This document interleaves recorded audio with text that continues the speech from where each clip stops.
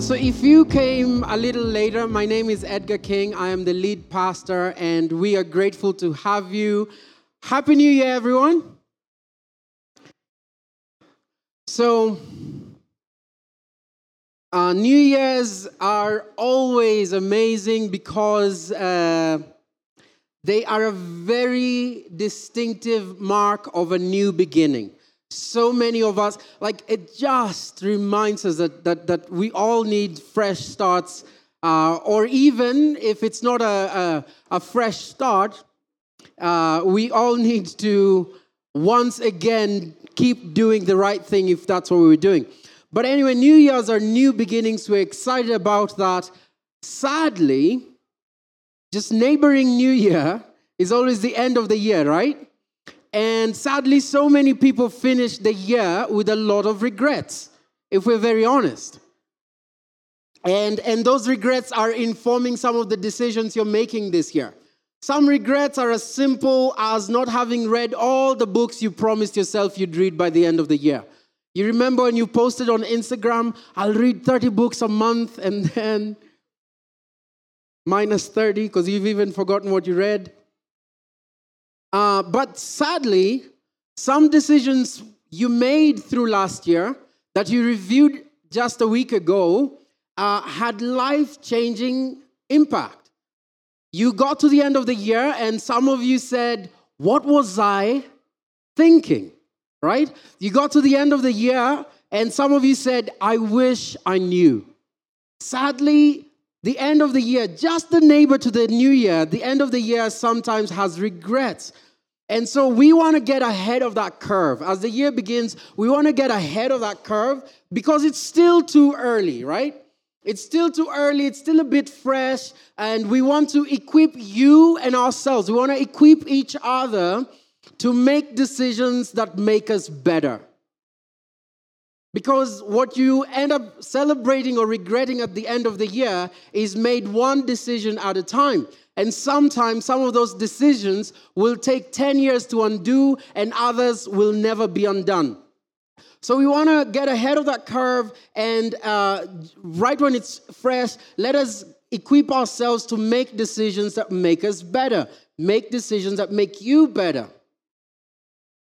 So that when you say at the end of this year, because as much as it's the beginning, we do know December will be here right before we blink twice, right? It just happens.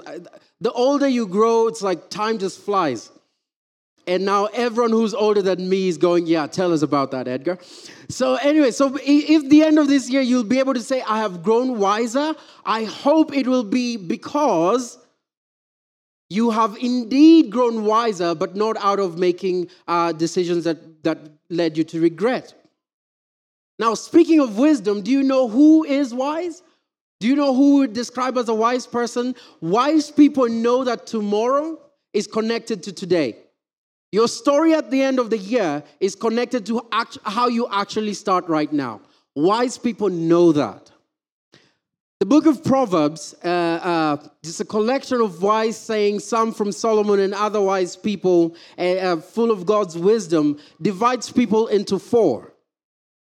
The first one is the simple. The simple are just unwise. They are unwise because they just lack experience. Think of a child whom you keep telling, "Don't touch the hot stove. Don't touch the hot stove." They're just unwise, and one day they'll touch the hot stove, right? And then they'll grow wise and go, "Oh, this is why I shouldn't touch the hot stove." That's who the book of Proverbs calls the simple. The simple just lack experience. And they're taught by experience. Then there's a second group of people that the book of Proverbs calls the fool. The fool is a unique category. The fool knows what is right but doesn't do it anyway. How many have done that before? If you have, the book of Proverbs calls you in that scenario, and me, because I've done that too, the fool. You know what is right, but you ignore it and do it anyway. Who cares? Then it has this third group of people that it calls the scoffer. These are people who have no regard for God and no regard for other people. They're the people who say, "Kwendeni huko mnajifanya wa Kristo." Right? That's what we call scoffing. Now, they forget that the beginning of wisdom is the fear of the Lord. That's the scoffer. Then it has this group of people that he calls the wise person. The wise know that wisdom begins with the fear of the Lord. The wise know that tomorrow is connected today. And so they live with an awareness that the end of the year is determined by how the year begins. They live with an awareness that there is a point to be held accountable. They live with an awareness that nothing just happens, nothing just goes away. Inevitably, wise people learn to question themselves first. Wise people learn to question their motives and question their decisions. Woo! I have heavy teeth nowadays. So the way I will invite us into wisdom is by in this couple of weeks, invite us to be people who actually question our decisions. Don't just make decisions. You have the freedom to make them. It's your life anyway. But could you stop long enough to question your decisions? Could you stop long enough to investigate the decisions you make? Let's pray.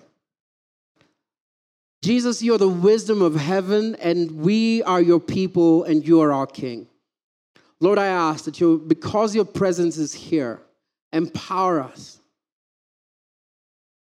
Empower us. Come and speak to us as a community and as individuals, and do what only you can do in us. Amen. So I cut my hair right after our last celebration, the idea was that it would grow back by the time we get back, and it didn't, clearly. It's kind of grown back. If anyone saw me the day after, Chebukati had no game. Right? It was glittering. And the idea was always to grow my afro back. It's been 7 years since I saw my scalp, and some ladies are going, 7 years? I've never seen my scalp. But anyway, it's been 7 years since I last saw my scalp, I think. And I was going to go grow my afro back. Then this Wednesday, I was just walking by the mirror. I wasn't really looking at it. And I looked at myself and I thought, what a beautiful man. I'm not even kidding. I'm not being silly. And I thought, it's just the right height, Like it's honestly the second best thing after my dreadlocks. But I'm not going to promise that we won't see the afro. I don't know. Life changes. This was a change I wasn't expecting. But one more thing I was seeing in the mirror. Okay, let's move on past my issues. One more thing I was seeing in the mirror was the easiest person for me to deceive. The easiest person for me to deceive is myself. And before you go, oh, Pastor, you need prayer, and I do. The easiest person for you to deceive is in the mirror every time you look at it. You are the easiest person for you to deceive. Inside you is a salesperson who always sells you on bad ideas. My friend Betty is a sales rep, and her job is to she'll forgive me. No. Anyway, her job is to convince you that you need their product. You need it. Without this product, your life is pathetic. You need this product. That's what salespeople do. And she's very good at her job. But interestingly, inside us is a salesperson. We don't need anyone else to sell us on bad choices. Think about it. All your bad choices, as you were reviewing the year that ended, all your bad relationship choices, no one had to convince you into them. You did it yourself. Someone inside you said, it is a good idea. Who did? You. Think about that thing in your house that you bought that you shouldn't have afforded it. No one ever uses it. Who told you it was a good idea to buy it? You did. Think about that expenditure in December. I'm speaking to myself here. Think about that expenditure in December that left you broke. Maybe for all of 60 days of January. Who told you it was a good idea? You did. Oh, in this case, I did.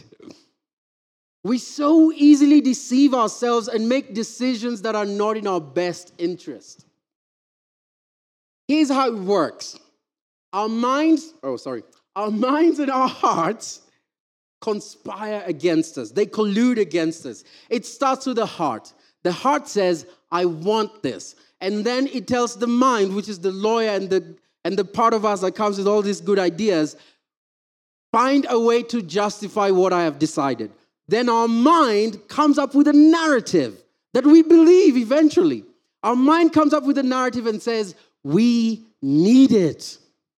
So our heart says, I want this. I desire this. It is my heart's desire. And then our mind says, we need it. Without it, we cannot make it. And it forms a narrative. Here's the problem with that. All of us, you and me, and all the people you've known in your life are born with a very serious defect. All of us. We have this defect where once we've made up our minds, we look for facts that support the decision we've made. And we then ignore every fact that goes against the decision we've already made. That's how our minds work. Each one of us, we have that defect. All of us. We're convinced you're convinced you want to buy something. You completely ignore the fact that you shouldn't be affording that thing with your salary. And then you listen to the fact that says, oh, but Naivas has it on offer. I could get it now because who knows when this offer will come back again, right? And you go ahead and do it. You want to date her? Once you're convinced, you ignore all the red flags and you just think, oh, it's just her skin, right? You convince yourself that you will change, that she will change. After all, you are a prayerful person and you're praying for them each morning even. In fact, God seems to be putting all the signs you need. Everyone is mentioning her name. It's like, even my grandmother had that name. Oh my goodness, is God saying something here? Right?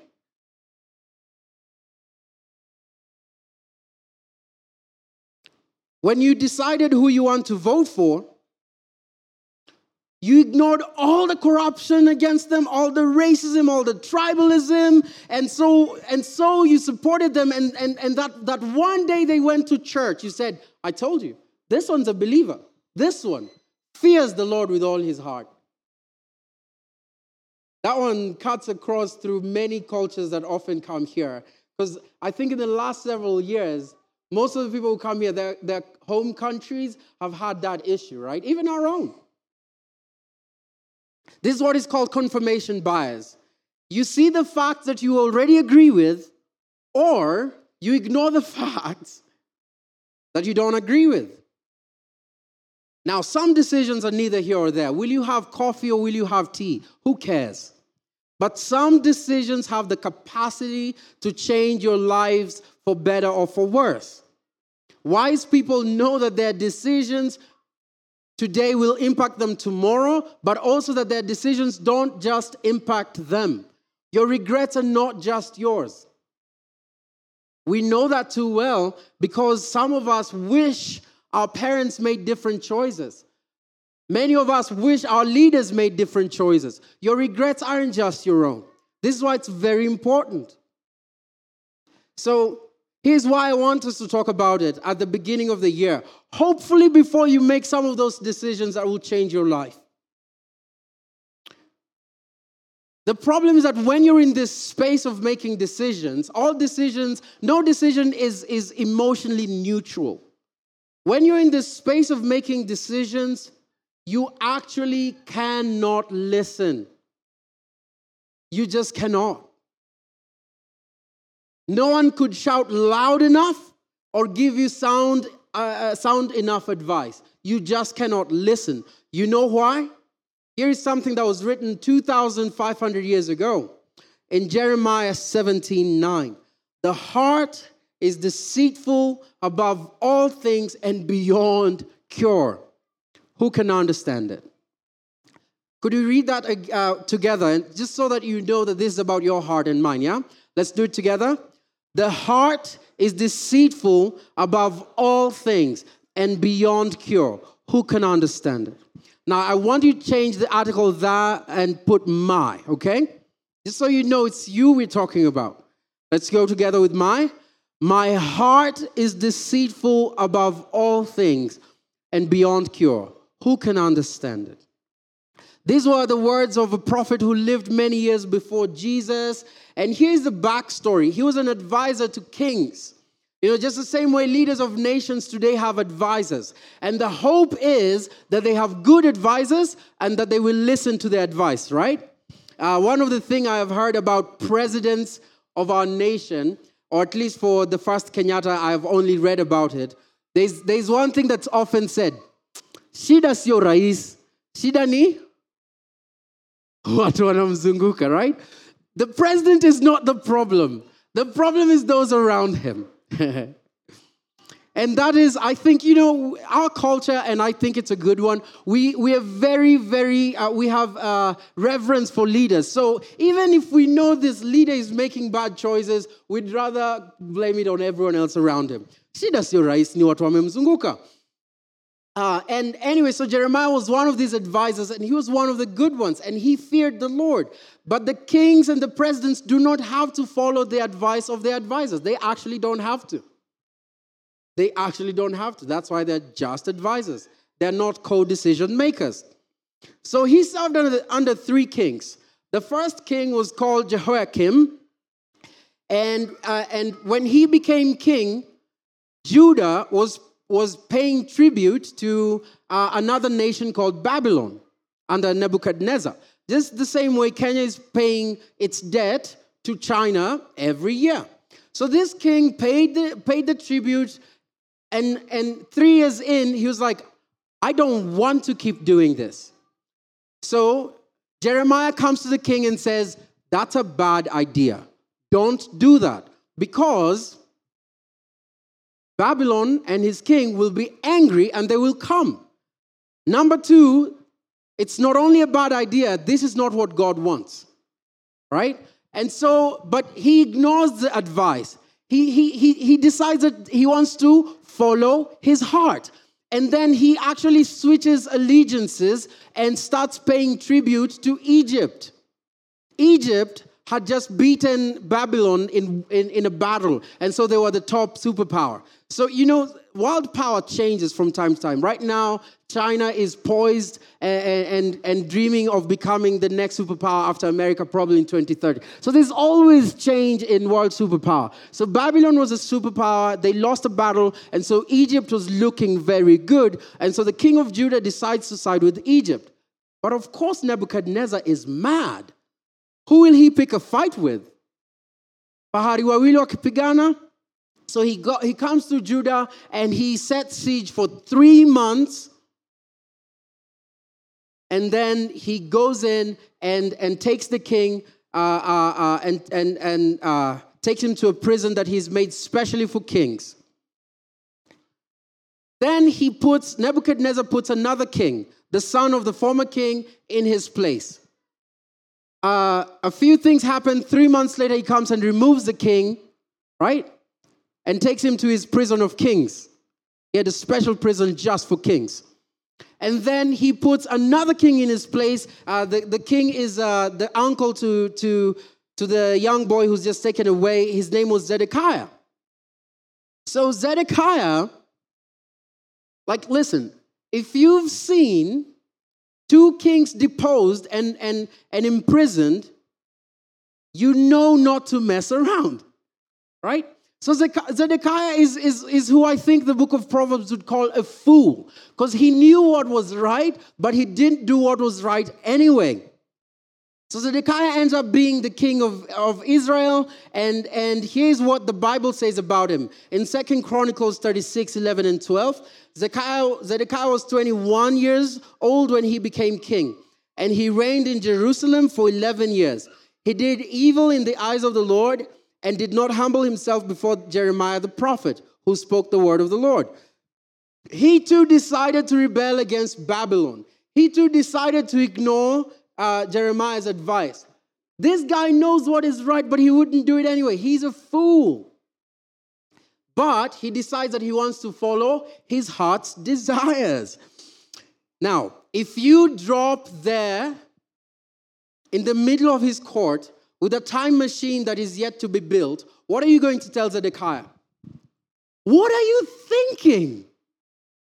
What are you thinking? Don't do this. You should know better. But partly, it's because we know how the story ends. We're not any different from Zedekiah. So he's warned that this is not what God wants. He's warned that this is a bad idea. He ignores.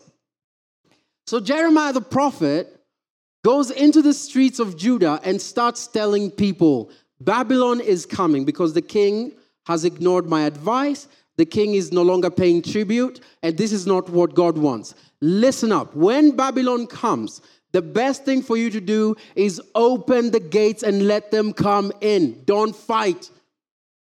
And he keeps doing it. Zedekiah decides this guy is scaring people, and he's making me look like a fool, which he was. So what does he do? He takes Jeremiah and throws him in a dry well.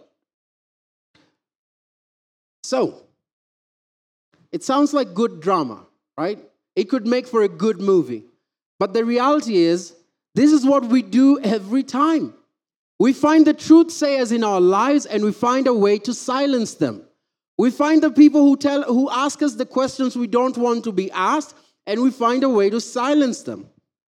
We stop picking up their calls. We stop going to that church. We start saying things like, this is my life and I know what I'm doing. We say to them, oh, you're too young, you don't get it. Or, oh, you're too old, you don't know how we do things nowadays. We're thinking Zedekiah is being crazy, but we do this all the time. We find the truth sayers and we silence them. So Nebuchadnezzar, the king of Babylon, sure enough, shows up, sets siege to Babylon, and waits to starve these people to death. He just waits outside. He just waits outside. No one could go in, no one could leave. And then Zedekiah finally finds Jeremiah and says, please ask God to have mercy on us. Jeremiah tells him, listen, it's done. Your best bet is to open the gate and ask for mercy. But of course, there was not going to be mercy for this king. And so he starts running away through the tunnels. I think those tunnels can still be seen in Israel today. Of course, he was caught and his family was murdered right before him. And then his eyes were plucked off. The last thing he saw was the death of his family. The decisions you make don't just impact you. The regrets you have don't just impact you. Even private decisions often have public ramifications. As outsiders, we look into the story and we wonder, what are you thinking? You've seen what's happened to the first two kings. Behave yourself. How could you be so foolish? Who does that? But you know what? They were just following their hearts. But we at the same time are no different from these kings. Our culture's best advice is, do we know our culture's best advice? When someone's trying to do something, what do we tell them? Follow your heart. As long as you're happy. Jeremiah would jump into that conversation you're having with your friend and go, no, whoa, don't follow your heart. Don't follow your heart. And he would add, your heart is deceitful. Don't follow it. And because of our broken culture, we love the wrong things, or even when we love the right things, we love them in the wrong order. Don't follow your heart. Because that is how you ended up at the end of the year saying, what was I thinking? That is why some of you ended up with the end of the year saying, I was such a... Don't follow your heart. It is deceitful above all things. You know, but the very same phrases we used for those three kings sometimes end up being the very same phrases we used for ourselves. Or maybe we use them on others, your siblings, your children, as they make bad choices. You're going, I told you, don't follow your heart. That's a bad idea. So anyway, how do we get ahead of this? How how could we change anything? What do you do when someone keeps lying to you? Anyone? Someone, maybe you've hired them and they keep lying to you. Wow, I guess we don't. No, seriously, it's really okay to shout back at me. We fire them, right? What do you do if you're in a relationship and someone keeps lying to you? You walk away. You need to fire the dishonest part of you. I need to fire that dishonest part of me. The first step of this is telling yourself the truth. Learn to ask yourself, learn to make yourself tell yourself the truth. So I want to invite you to do two things. One, every big decision you're making, submit your decision to 2 or 3 trusted friends who love God and love you. Don't do it alone. You don't even have to do what they say. You don't even have to agree with them. You need to be humble enough to invite 2 or 3 people into that decision. Hey, I'm thinking of this. What do you think? When we shout out truth sayers in our lives, it's an indication that we already know that we are bent on the wrong direction. Remember that decision that ended badly? You could have talked about it long ago, but why didn't you? You knew what she would say. You knew what he would say. You already knew. When you find yourself not inviting people in, it's sometimes an indication that you already know that you're bent in the wrong direction. Swallow your pride and submit your decision to 2 or 3 people who love God and love you. Because if they love you, they want the best for you. If they love God, they will speak prophetically into your life. Here is what Proverbs says, 11:14, where there is lack of guidance, a nation fails, but victory is won through many advisors. Don't listen to our culture that says, oh, if you say it out loud, you'll jinx it. It's not true. That's a lie. Find people you trust and who love God and talk to them. There's a big difference between, hey, this is what I am doing, and hey, I wanted your advice on this. Those are words you don't tell everyone, but it's sad when you tell them to no one. Find people you can say, hey, I need your advice on this. It cannot be everyone, but it better be a few people. Then, this is the big question for today. I want you to ask yourself this question. Am I being honest with myself? Really? Really? Forget what you told your family, they bought it. Forget the reasons you gave your community group when they asked you. Forget what you told your spouse and she didn't want to get into confrontation, so she believed you. You owe it to yourself to tell yourself the truth. Yes, the narrative you gave was really convincing, but are you being honest with yourself? Why did you really move in with them? Really? Why did you really go over to his house that night? Really? Why did you really start dating her? Why did you really buy it? Why did you really stop coming to church? Why did you move from that church? Why did you really not go home to see your father? Why did you really stop calling your family? Not what you sold and people believed, but be honest with yourself. Even if you don't do anything about it, you owe it to yourself to tell yourself the truth.